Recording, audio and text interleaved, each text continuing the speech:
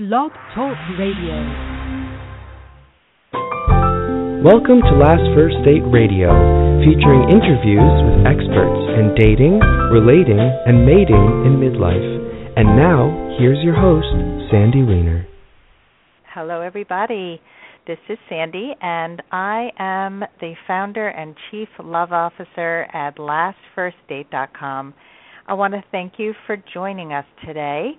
Last First Date Radio is a show about achieving healthy, off-the-charts love in the second half of life, because often the first time you find love, you are young, you are uninformed, and it may not be the best love of your life. So finding love at this stage of life is often so rich and wonderful, and today's guest is going to be speaking about that from her own experience. I'm going to be speaking with author Joan Leoff, and she's going to be giving us some tips for a finally successful marriage. Third time's a charm for her, and so I hope that you all get some great tips and know that there is hope out there for you too. And as a dating coach, I specialize in helping women date as the high-value women that they are in every other part of their lives, because when you know your value, you attract your most aligned, highest-value partner.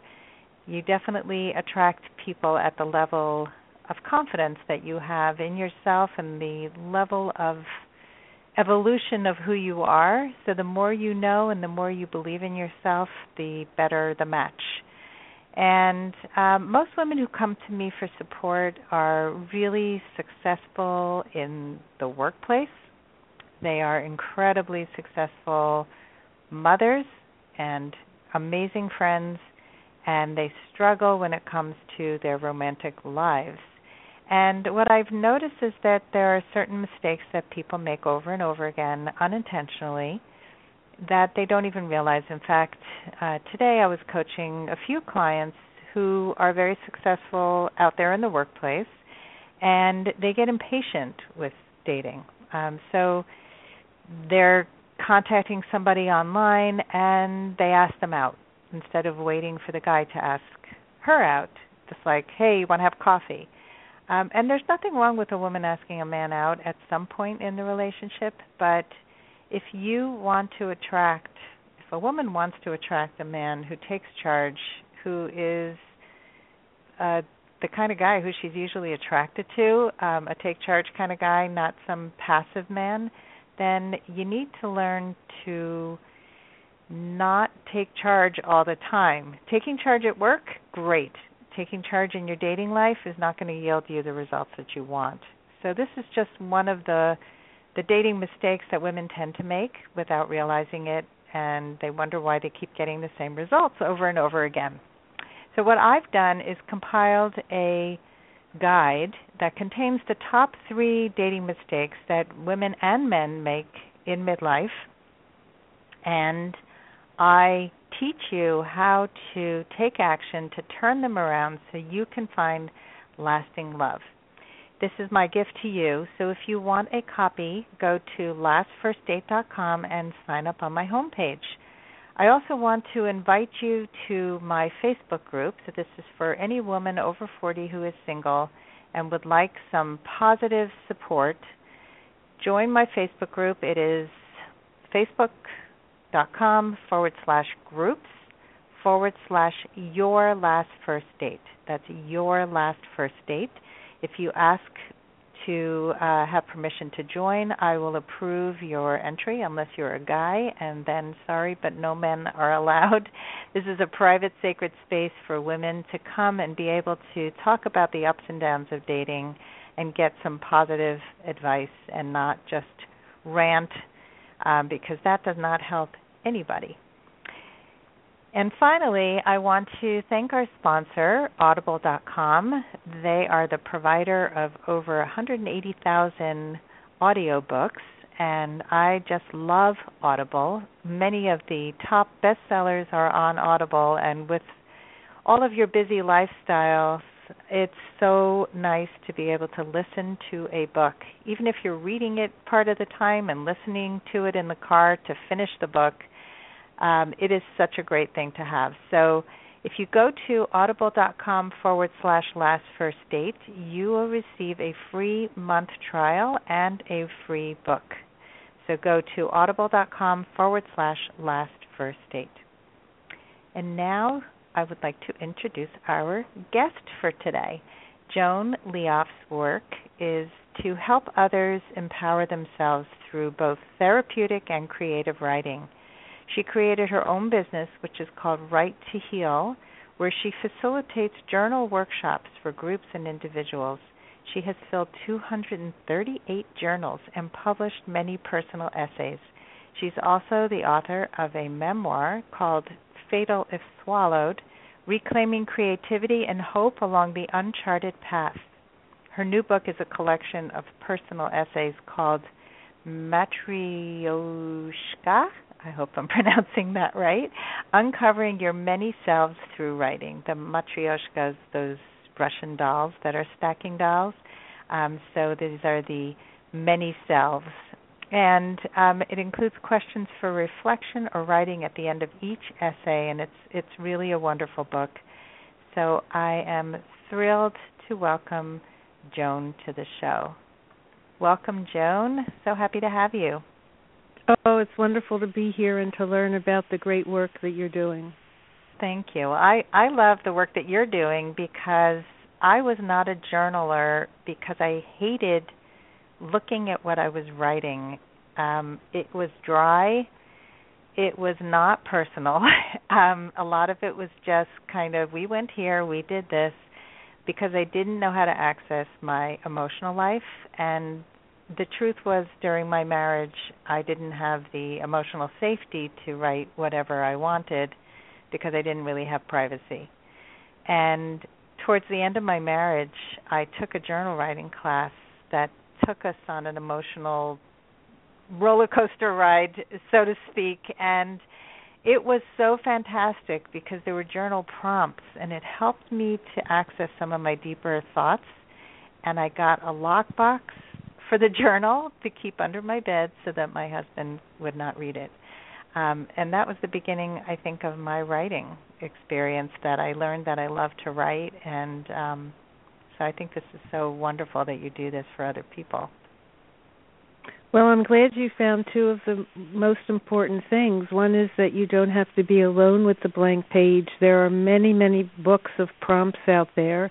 And the other is privacy. Yes, it's something that everybody who writes is concerned about, and the lockbox is one of the top things that's recommended. So you found two of the keys to success for journal writing. There are many others, but I'm glad you found those two. Yeah, well, it took me a long time. It took 23 years of marriage for me to figure that out. But it is important to be able to feel that you can reveal your thoughts without feeling judged or having somebody who you don't want to reading it. Well, if I just might add, for those listening whom even the lockbox doesn't feel safe enough, just to give yourself the gift of owning your feelings, releasing them.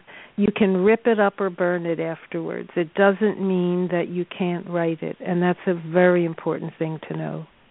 I like, actually, destroying things can be very healing, and I do that with art also. I used to teach a creative art workshop, and it was really about just letting go. And one of the exercises that I love to do is to have one of my clients paint their feelings and then rip up the painting into small pieces, and then take those pieces and recreate with those pieces, create something new.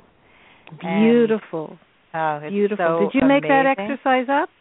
I did. I modified it from something I had read a long time ago, but I used to do a lot of this kind of work with clients. Well, that's wonderful. I think we need to know how to let go and how to also that something wonderful can be made when you let something from the go. ashes. Yes, from the ashes. Which is a great way to segue into being married 3 times. So your book it has many chapters in it, and it's not all about being married 3 times, but you do have a chapter in your new book about third time's a charm. And the chapter on the Thrice Married Club begins, "It wasn't a club that I ever wanted to join. Only 3.5% of married Americans belong. Yet at 55, I was grateful to become a member of the Thrice Married Club." So my first question for you is, how did you remain so hopeful and optimistic for this third marriage? I never stopped working on myself and the lessons I learned with each relationship, not just marriages, but romantic relationships. And I never allowed myself to feel like a victim. I just tried to figure out what I needed to change in myself to make healthier choices. And although I always wanted a partner, equally, I wanted my life to be as full as possible with work that I loved and friends, and for me, a spiritual path was very important. So while I wanted a partner and it was part of my paradigm for wholeness, it was never something that just totally defined who I was. I wouldn't allow it to be. Although I was from the generation where you went to college to get an MRS degree and that was supposed to be it. Yeah. But that never worked for me. Yeah, that was such a typical thing. I remember when I was going to school also that everybody was just trying to get that MRS degree. And I love that you built a very whole life that didn't just involve having the right partner to complete who you were, because that's such a healthy attitude. And many. Oh, sorry. Just wanted to say that many multiple marriers, it takes them a long time to get to that point. And one of my former guests, who I may have written to you about, she was married 6 times, I think. And she wrote a book called The Ring Exchange. And it took her until her last partner, who said to her, "You need a life," which really hurt her in the beginning. And he said, "I have kids. I have hobbies, I have a full life, and I am your whole life, and that's not good." And at first she was upset, and then she went out and found what she loved and created this full life like you're talking about, and this relationship is the one that's sticking. So they ended up getting married, and so that's a big key. One of the greatest compliments I ever got in my life was somebody looked at me and said, "Are you in love? You're just glowing." And I was not only not in love, I didn't even have a partner in my life at the time, but I was high on life, which doesn't mean that 365 days a year I went around that way. Because at the other end of the spectrum, sometimes I felt like I was in an Outward Bound program, where they dump you in the middle of a forest and you have to learn how to survive. I mean, sometimes it really felt I was living in the middle of a big city, but I still felt like I was in an Outward Bound program, just learning how to survive alone. Mm-hmm. But I learned to accept that range and make it worked for me wherever I was, from, the compliment of "you look like you're in love" to feeling like I was just surviving in the middle of a forest. I just made it all work. Which is such a great attitude. And I think that a lot of people think you have to have one note, which is happy. Like nothing else is acceptable. And I've actually connected with men online in an online dating site many years ago, one of the first guys that I connected with, and he was all about, like, everything's happy. It's all optimism. It's all happy, happy, happy. And it was just like, life has a full range, and it's not just happy all the time. But when your life is going well, you do have an inner glow. It is something that's exciting, and I have absolutely felt that way when my life was aligned. So I can totally understand that, and I think that's so cool that people thought that was because you were in love. So I want to read another part of the chapter, And here's where you wrote, I'll be the first to admit that I didn't enter into my first 2 marriages with the same evolved consciousness that prompted me to stop eating meat or prefer walking to owning a car. What did I truly know about love or self at 23 when I got married in the mid-60s? So let's talk about your first 2 marriages a little bit and what you learned from them.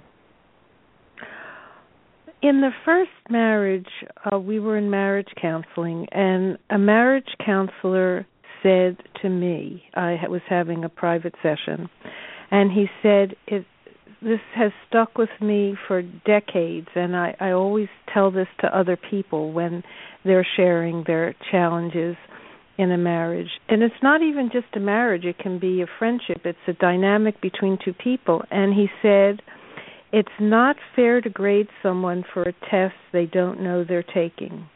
And it's very naive to feel your partner can read your mind and is so tuned into you that he or she, well, in this case, he knows what it is you want. You have to find a constructive way to ask for what you need. And that was so eye-opening to me because many of us are programmed, and mostly unconsciously, we either don't feel we deserve what we need or we're afraid of confrontation, so we don't ask, we don't even know our own needs.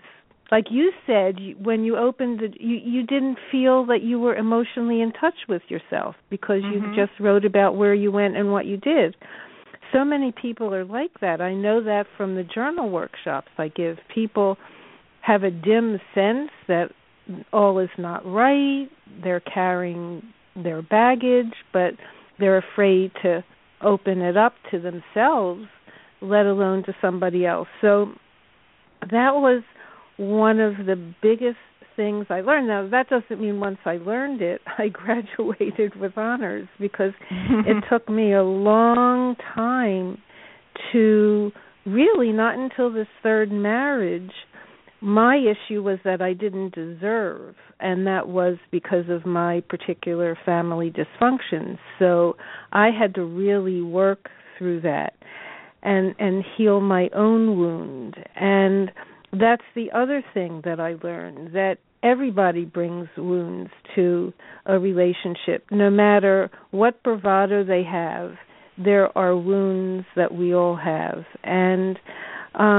so I would try to understand the wounds of my partner and have some compassion for them.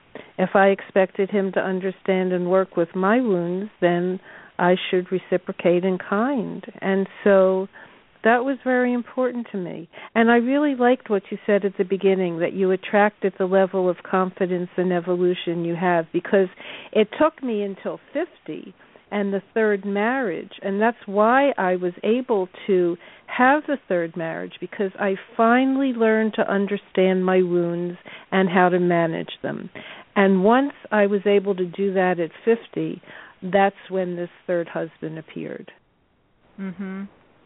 And that's so important. It's so beautiful the way you just said that. I think that many people don't take full responsibility for their share, number one. There's a lot of blame out there. And, you know, first conversations often on a first date, a first phone call, are all about what went wrong in your marriage, what am I blaming my ex-spouse for? I mean, it's just so bad to go down there. And I tell clients how to prepare for a first date by redirecting the conversation. Instead of just cutting him off, just redirect it and say, you know what, I want to get to know who you are right now. I don't really want to dwell in the past.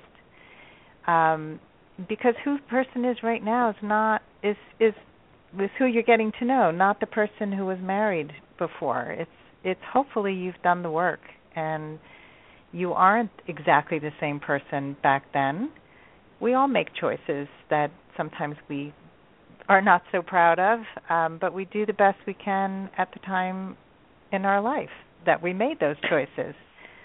But not everybody owns what you just said, their part in the choices, because you hear, don't we hear it so often said that people keep repeating the same mistakes from one marriage to the next. Yep. And until you really, and that's why in writing this essay, I clearly said, yes, each choice I made, the person had some red flags, but the very fact that I chose not to either see or take seriously or work with those red flags beforehand is on me. Not just that somebody has the red flags or the baggage, but that we make the blind choice or the, I won't say desperate, but the wrong choice because of our weaknesses. Or so I made that very clear in the essay. I'm sorry? Yeah, no, it's also from our insecurities. A lot of times we don't believe that there is somebody out there. I just recently spoke to a woman who's been having an affair for a couple of years now with a married man who she knew from college, and she ended up getting divorced. He was going to leave his wife, decided that he never wants to have a divorce because of his parents' lousy divorce. And so he's very happy seeing her for a week or two out of the year. And as long as she's with him, she's not getting, the whole relationship. She's getting a part of him. She's an option, basically. And I had just met her, and I was just very blunt with her, and I said, you were married to a narcissist for many years from what you described to me, and this guy isn't that different. They were both emotionally unavailable for you, and you are continuing to accept men who don't value you. And when you choose to value yourself more, you will attract a better relationship. But she said, but I'm getting older. And, isn't it worth it for those 2 weeks out of the year? And that's sad to me. It really is. It is. So you have to believe that love is possible, and you also have to get rid of anything like this in your life that stops you from finding what you want, because this mucks up her life. So let's talk about I love what you said about meeting Lee, your third husband, and how so you had finally healed your wounds to the point where you could manage I wounds. understood my way. Wait, I won't say okay. I healed my wounds. I'm still healing them. I mean, we've been together almost 20 years.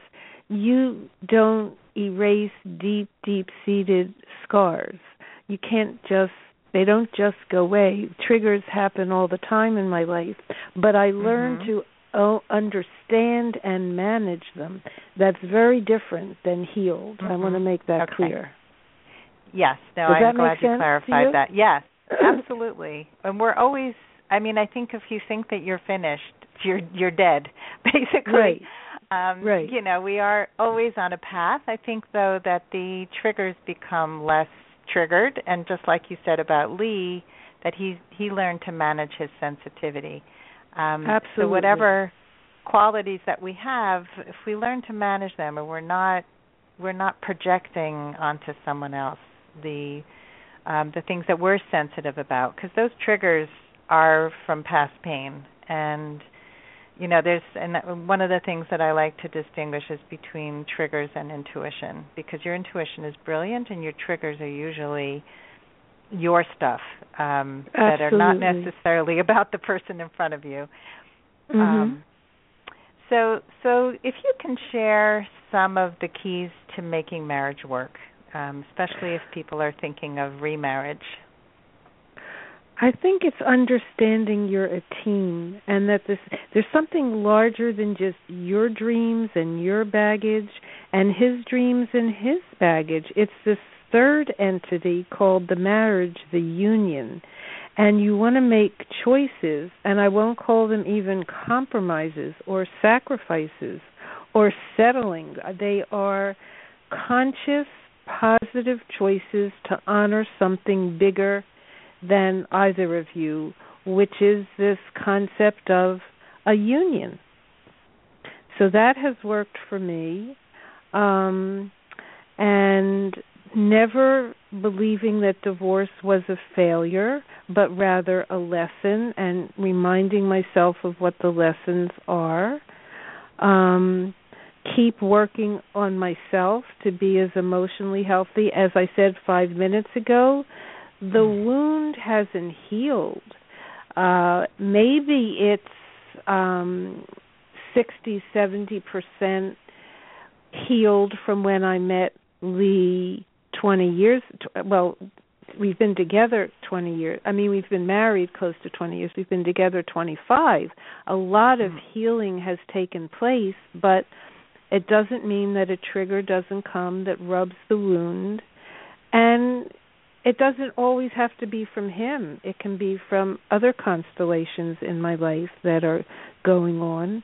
And I own it, and I work on managing it, and he helps me manage it. He doesn't take it away, but he's learned to even understand it's not him when it isn't him. So that's why you have to be clear with yourself and with your partner about what they are triggering and what really has nothing to do with them, but is just what you carry in your being.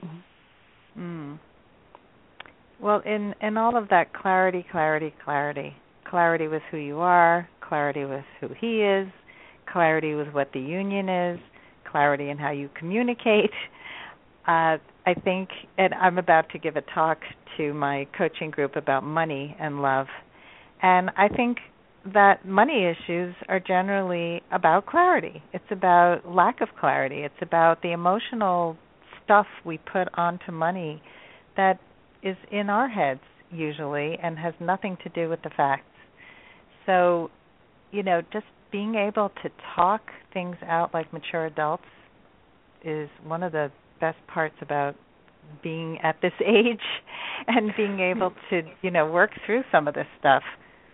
Right, but sometimes before you can talk to your partner, either talk to your journal, talk to your confidant, your closest friend, talk to a therapist, talk to someone who can help you really own and manage your things. You can't expect your partner to be all of those things. Your partner cannot be your therapist, and hopefully he is your best friend, but sometimes you need to do the processing by yourself to even be clear enough before you dump on the other person. I agree. And I don't mean dump like being negative. Dump really wasn't the right word. Before you share what it is that's really going on with you, you have to be clear. Yeah. And you can't Absolutely. expect them to see through your maze and your wounds if you're not even going there. And it's so confusing to a partner who has to try and figure out what's going on for you when you don't even know. Yeah. So that's important. And I think also just knowing that your partner is not everything to you, that having your friends, and that's a fallacy I think a lot of people bring to relationships, that he has to be, the provider, the best friend, he has to like glue. all exactly the same things, the glue. Yeah, so what do you mean by the glue? To hold you together, you're responsible to hold yourself together. Yep, get your own glue stick, right? Yeah, get your own glue stick is right.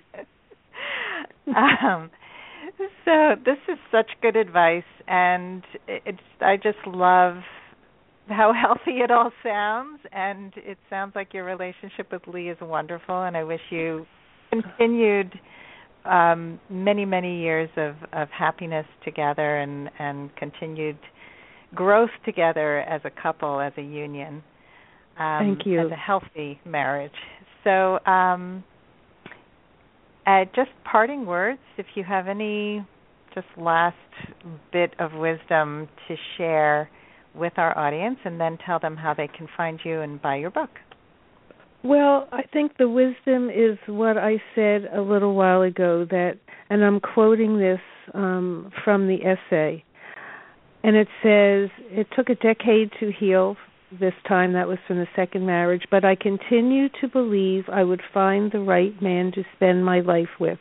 I don't think it was a coincidence that when I finally learned to understand my wounds and the management of them, and finally believed I deserved a husband who could do the hard work of having a marriage succeed, Lee appeared. So I believed in myself, and I believed I didn't have a myth that marriage would be happily ever after and that it wouldn't be hard work. And I wanted somebody who could do the hard work. And like you said in the beginning, you find somebody at your level. You attract at the level of confidence and evolution where you are. And so it's not a coincidence that I found a man who was ready to do the hard work, and he understood that that's part of what marriage is. That's wonderful. Well, thank you so much. And let me tell you about my book. So yes, you can go to Amazon. You can find my book on Amazon.com. Again, the title is Matryoshka, Uncovering Your Many Selves Through Writing, but you don't have to be a writer to think about the questions at the end of each essay. There are several essays on relationships, with romantic relationships, but they also cover a spectrum of life, including how to learn who you are and how to find the things that are meaningful for just you. So I highly recommend it for a good cross-section of essays to think about, for you to think wonderful. about. Thank you. I often give assignments to my clients to write journal, and so I'm going to look through your book and recommend it to my clients as well. Oh, thank you so much, Sandy. Thank you, Joan. This was wonderful, and best of luck to you. And thank you all for listening to Last First Date Radio today, and I hope you all go on your last first date very soon. Have a great day. Bye.